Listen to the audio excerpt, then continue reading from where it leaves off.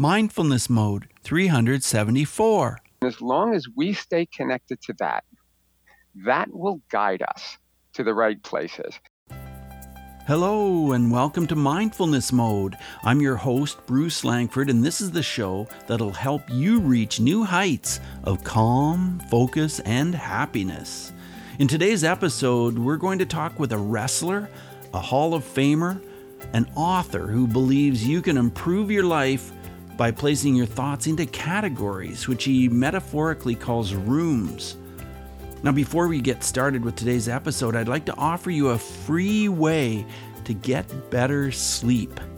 Drift off to sleep more easily. Get a great night's rest with a deep, comfortable sleep. The first step is being able to fall asleep quickly with very little effort, and that can happen for you with the help of my free Sleep Naturally guided audio recording. You can download it right here at www.mindfulnessmode.com/sleep. Sit back, relax, and let's get right into today's episode with author Kevin Murphy. Hey, Mindful Tribe, I'm here with the author of this book, The 3 Rooms, and it is Kevin Murphy. So, Kevin, I'm delighted to have you with us today. Can't wait to talk to you. Kevin, are you in mindfulness mode today? I absolutely am, Bruce, and thank you for having me on. Oh, my pleasure. Well, The 3 Rooms is a fantastic book, and I want to share a little bit about you with our listeners. Kevin Murphy is a former Wall Street managing director. He's a community activist, a wrestler, and a speaker.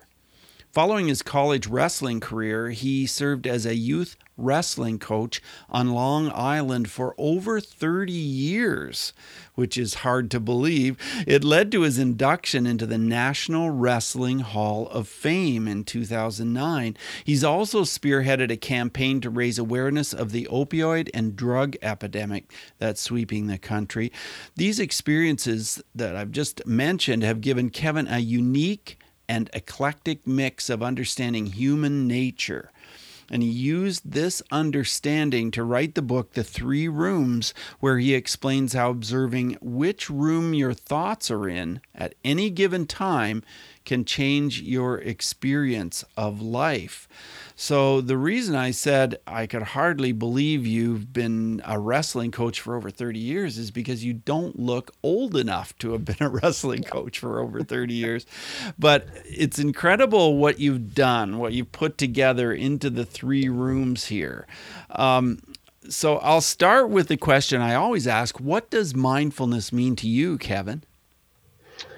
Well, I'd say that it means the conscious awareness of your thoughts. And I think more and more people today realize the importance of, let's say, monitoring your thoughts. And we hear more and more about a consciousness-minded lifestyle and living in the present moment, being in the now. And so while people know it's really important to follow and monitor their thoughts, they just don't do a really good job of it. And so I think the purpose of the book is to help make it a lot simpler for people to be aware of their thoughts. And those thoughts just keep coming and coming and coming.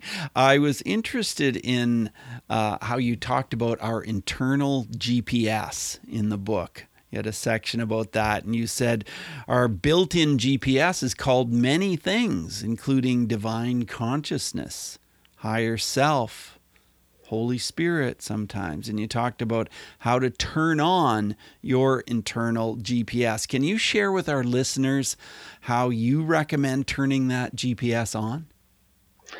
Sure, and I think it's all about looking within, and it's communication, with within, because we spend so much time focusing on everything we see and hear in the world, and we allow that to affect how we feel inside, instead of the other way around and letting how we feel inside start with that and then let that impact what we see and hear. And so when you start to look within and know we have this, we all have this internal guide, and that's that connection of our consciousness with this universal consciousness that kind of makes up everything. And so, going back to when I was talking about being consciously aware of your thoughts, the whole premise of the three rooms is that our experience of life is not based on what we do for a living or what we have, our possessions. It's really based on what we think. And our thoughts can only be in one of three places. They can be in the past, or the past room. They can be in the future, or the future room. Or they can be in the present, or the present room. And whichever room your thoughts are in determines your experience of life in that moment. And so it's important to know, which room your thoughts are in. And in order to do that, you have to observe your thoughts. And it's that active observation that separates your awareness from your thoughts. And now that's that consciousness that all the mystics always talked about. That's that, divine consciousness, that universal consciousness. And that's what we want to tap into. And that internal GPS, that's what's there. That's what's inside all of us. And, it's not, in some people and not in others. It's in all of us. We're all connected to that. We just need to look inside and turn that internal GPS on. Every one of us, it's there. It truly is. It sounds like a lot of this started way back when you were living in a basement apartment and you were studying A Course in Miracles. How did you get into A Course in Miracles at such a young age? Well, it was actually my old high school wrestling coach.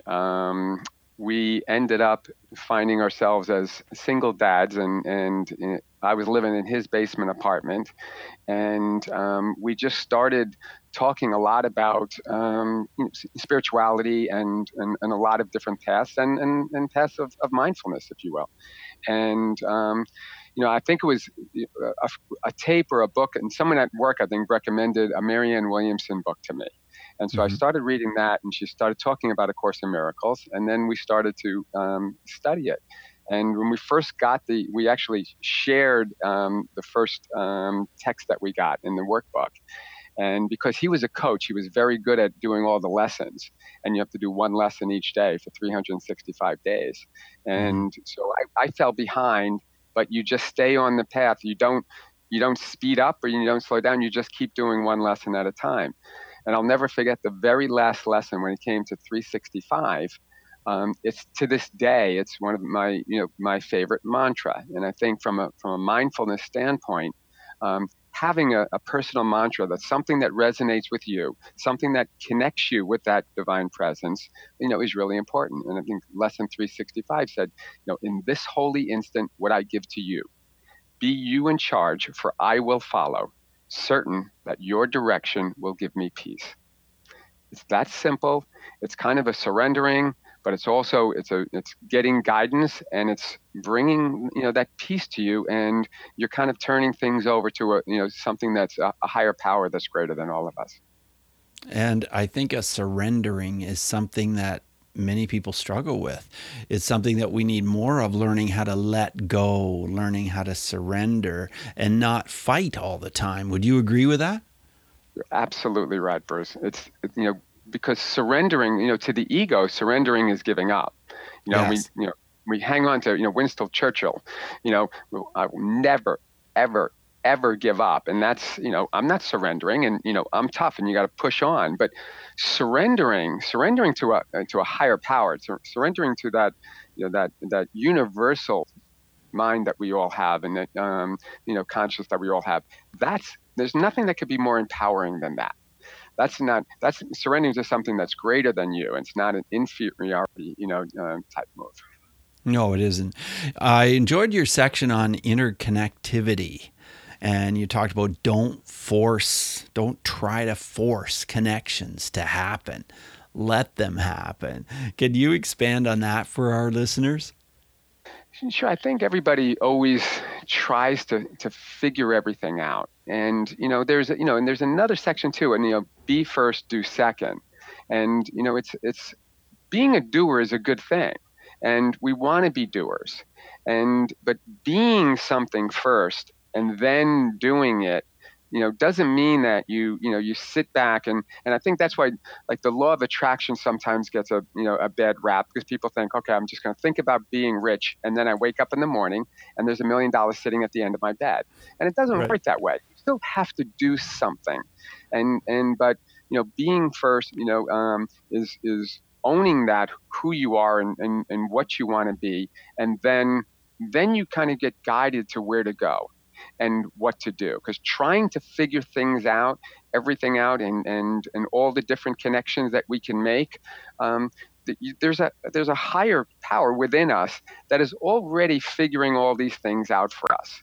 And as long as we stay connected to that, that will guide us to the right places. And there's an interesting story I use about Dr. Seuss. And true story, that he was walking down the street one day and he bumped into an old friend, and he had his children's book rejected 27 times. And he bumped into a friend and said, "Hey, how you doing?" And he said, "Oh, I'm actually a new publisher. I'd love to take a look at your book." And he did, published it, and history was made with all these. Think of all the lives that he touched. Absolutely. Now think of if you're not open to that. First of all, think of if he was trying to make all these connections with all these publishers and do this and do that, could he have done it any better than it unfolded? Absolutely not. But now also think about allowing yourself to be open. If you have in your mind, because obviously if he got rejected 27 times, that shows that there is a real belief in what he's doing, that he wants to get this done. He's willing to put himself out there. Now you have to allow it. So he's coming down the street and a friend's coming down the street. How many times do you see somebody go, "Oh, I don't feel like talking to him," and you duck into a store, and if you do that and the person, you go, "All right, I didn't have to talk to him." Well, if he did that, he never would have been a children's author. No. And we do that so many times. And especially if you see someone for the second time, if you duck someone once, that's one thing. You duck them again, you have to start wondering, why is this person keep showing up? Maybe they have something for you. My suggestion would be is that if you duck someone one time and then you see them again the next day, you better go up to them and say, "Hey, what's going on? Like, there must be something in your mind. There must be something that you have for me, or I can learn from you. Like, so Bruce, what have you been doing? What's going on with you? Like, I want to know why I keep bumping into you." There's a reason.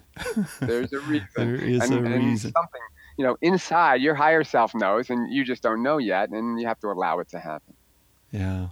I want to talk about the relationship between wrestling and mindfulness, because I believe there is one, but I want to know what you think.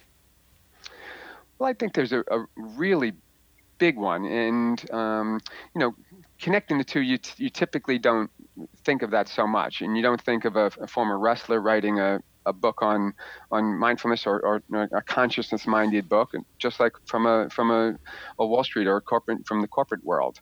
But all wrestling is a team sport, and there's a lot of camaraderie, built around it. But it's also an individual sport because you go out there, by yourself, and it is that preparing to go into a match. One part is working out in the wrestling room, working hard, training, all the moves, all the sweat, all of that is a big, big part of it. But it's what's between the ears right before you go out. There's very little difference in the physical makeup of a lot of wrestlers, especially as you move up the line between the high school championships, the NCAA championships. There's not a lot of physical difference between people. And what makes it, people talk about mental toughness and different things, but the mindfulness is being able to center yourself and block out all the other noise. If you're looking around and looking at who's in the stands and who's there and who's watching me, and you're not focused. And actually, a true story. So Dan Gable, one of the greatest wrestlers of all time, and everybody knows the name Dan, undefeated through his entire career until his senior year in college. Right before the final championship match in his senior year, Wide World of Sports, this was a big thing, and Howard Cosell, and they did a big interview with him right before he was going out onto the mat. Like, congratulations, Dan, this is your last match. How does it feel? Wonderful thing from a sponsorship standpoint. But Sure. What did it do? It took him out of his preparation. Talk about his mindfulness to never lose a match in your entire high school and college career. You're now at the pinnacle, and you're wrestling someone who is an outstanding wrestler. But you go through your own motions and you go through your mindfulness and you can center yourself and get totally prepared. And instead, right before you go out there, hey, Dan, how do you think? This is, what are you going to do once you win? And how does it feel to win, retire undefeated from college? What will that be like? And he's probably trying to think about that. He's trying to think, I still have to wrestle this match. And I'm sure he didn't raise his hand to do that. They said, you have to do this because of all the sponsorships. And he ended up losing that match. And I don't want to take anything away from his opponent and maybe that being the real reason, but you have to understand that's, mindfulness and being centered in the moment and blocking out all the noise. That's really what it's all about. Well, in your book, you talked about accepting death by embracing love. And I want to talk about that because you said people who fear death most actually fear life most. That's very profound. So let's talk about death. Let's talk about how we can face death in a more mindful way.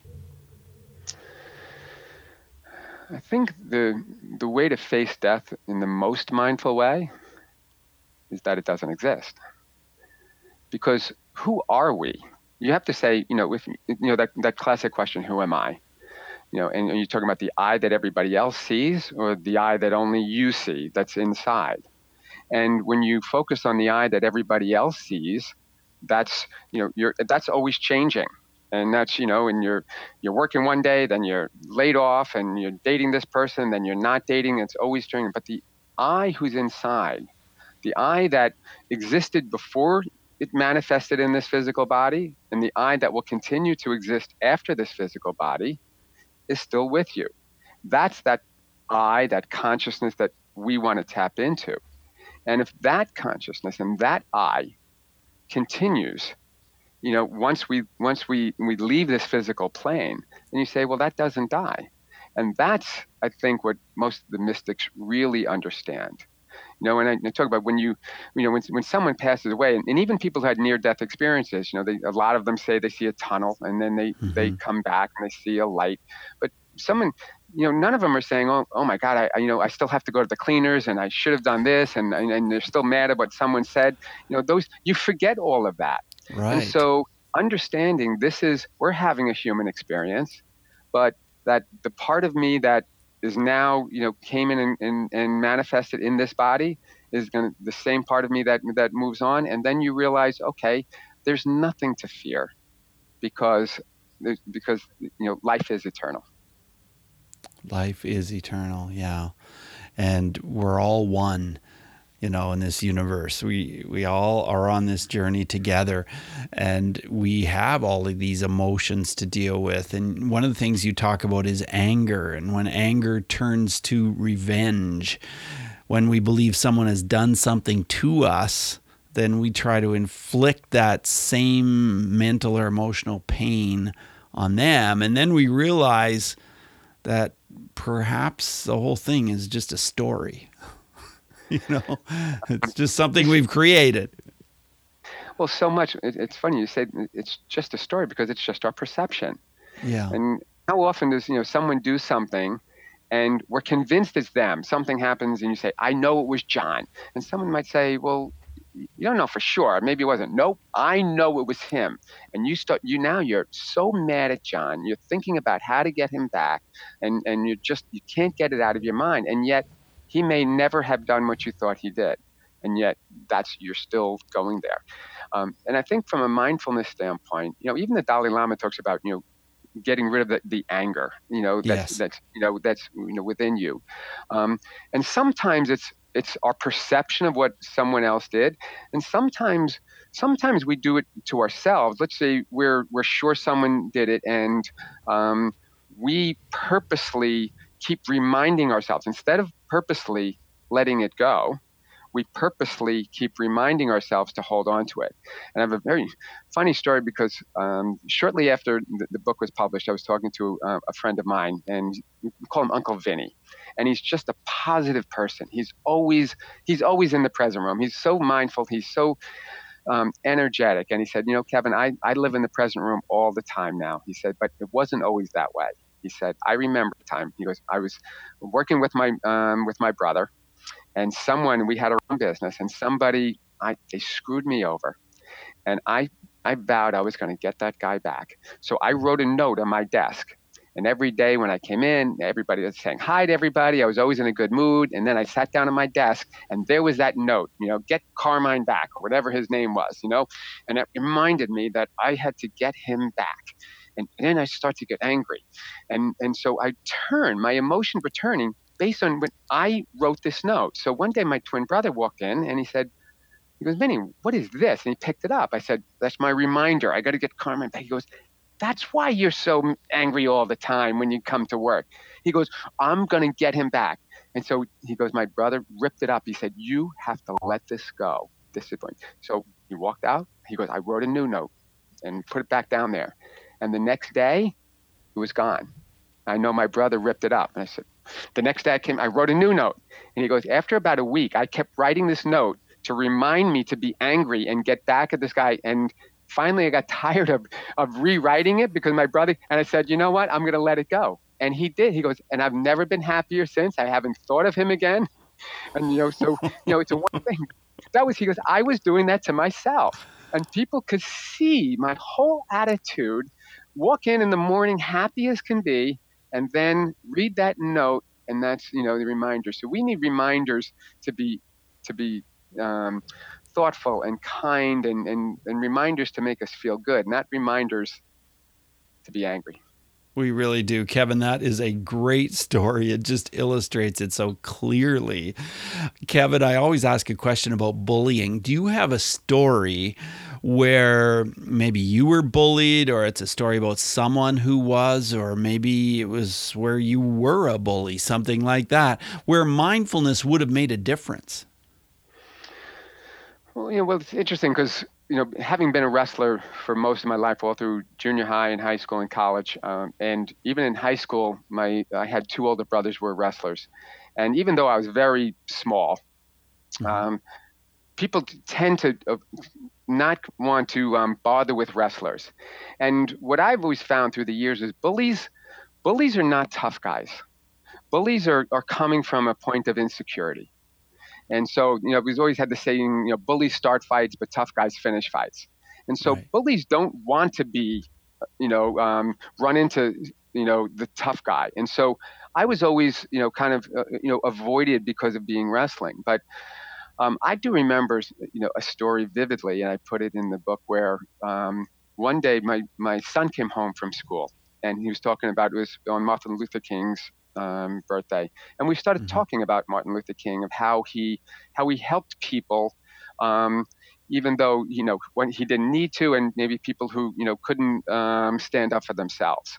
And we talked about how cool that was, and I saw it. I noticed that he really got it. And about a week later, he came home from school, and he told me that there was a couple of kids bullying another kid at school. And everyone kind of gathered around and was kind of cheering on the bullies as they beat up this one kid. Mm-hmm. And I can get emotional thinking about it, but he stepped in and he broke up the fight. Mm-hmm. And it was the first time I ever remember him getting in a fight at school. And I could tell it made him feel really good. Right. But think of how it made the other kid feel. Someone said, you're worth sticking up for. Yeah. Someone said, you are good enough. You are worthy. And, when he went home, how meaningful that must have been to him.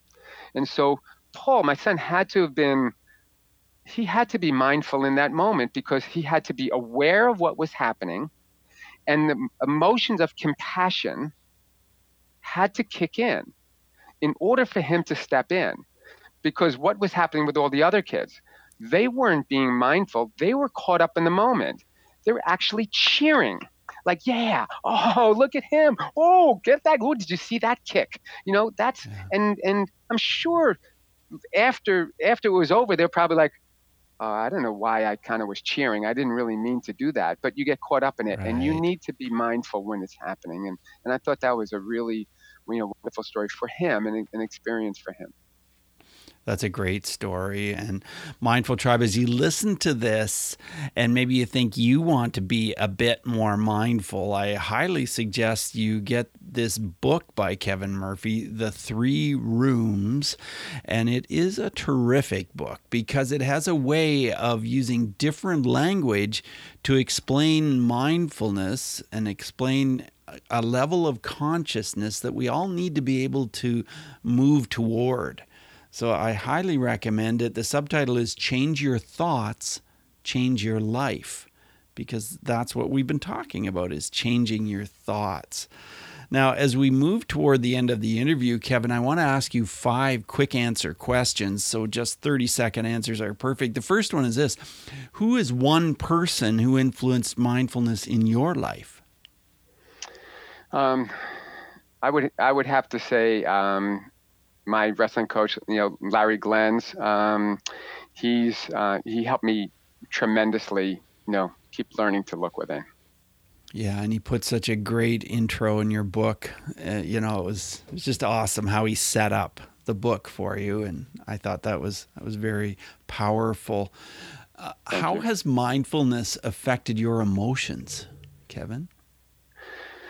Well, I think mindfulness has made me aware of my emotions, because I think it's mindfulness is really about how we feel, and it is the merging of our thoughts and emotions. That is when all the mystics talk about when the two becomes one. The non-duality. You can talk about the soul of the Brahman, Atman and Brahman, the soul and that universal mind all merging into one, and the thoughts and the emotions all merging into one. And I think that's so important. And so when I think of mindfulness, I think not only of the conscious awareness of my thoughts, but how it makes me feel, and keeping in that centered place where it's thoughts of kindness, love, appreciation, and gratitude that really does help. Kindness, love, appreciation, and gratitude. Yeah, such a powerful thought for us. Tell us how breathing is part of your mindfulness, Kevin. Well, I look at breathing when I look within and communicate within, because I think it's really important to connect with that universal mind or consciousness that we all have. And when I've asked that question sometimes within, like, so where are you? Are you here? I've received an answer that, yes, I am in your breath. And so that thought, if you think of that I think of my breath as my higher self, and I'm always here. And it's as long as I'm breathing, I can feel that higher self with me, and that's my connection. That's my connection to, it's within your heart and that, the thoughts and the minds. But I think of that breath. It's not just something, well, okay, monitor my breathing. No, I feel you. That's what I'm saying. I know you're here because I can feel the breath, and I know my higher self is saying to me, as long as you can feel your breath, you can feel me. I love that, thinking of your breath as your higher self. That is really powerful. If you could recommend a book related to mindfulness, what would that be? I think one of my favorite all-time books was The Untethered Soul from Michael Singer. And it's not just because it gets you to look within, and to connect to that universal, consciousness that we all have, but it's in the stories that he tells and the analogies that he makes, that just makes it an enjoyable read, but it keeps reinforcing the same message about mindfulness and looking within and connecting within. I really enjoy Michael Singer as well. He's a powerful author.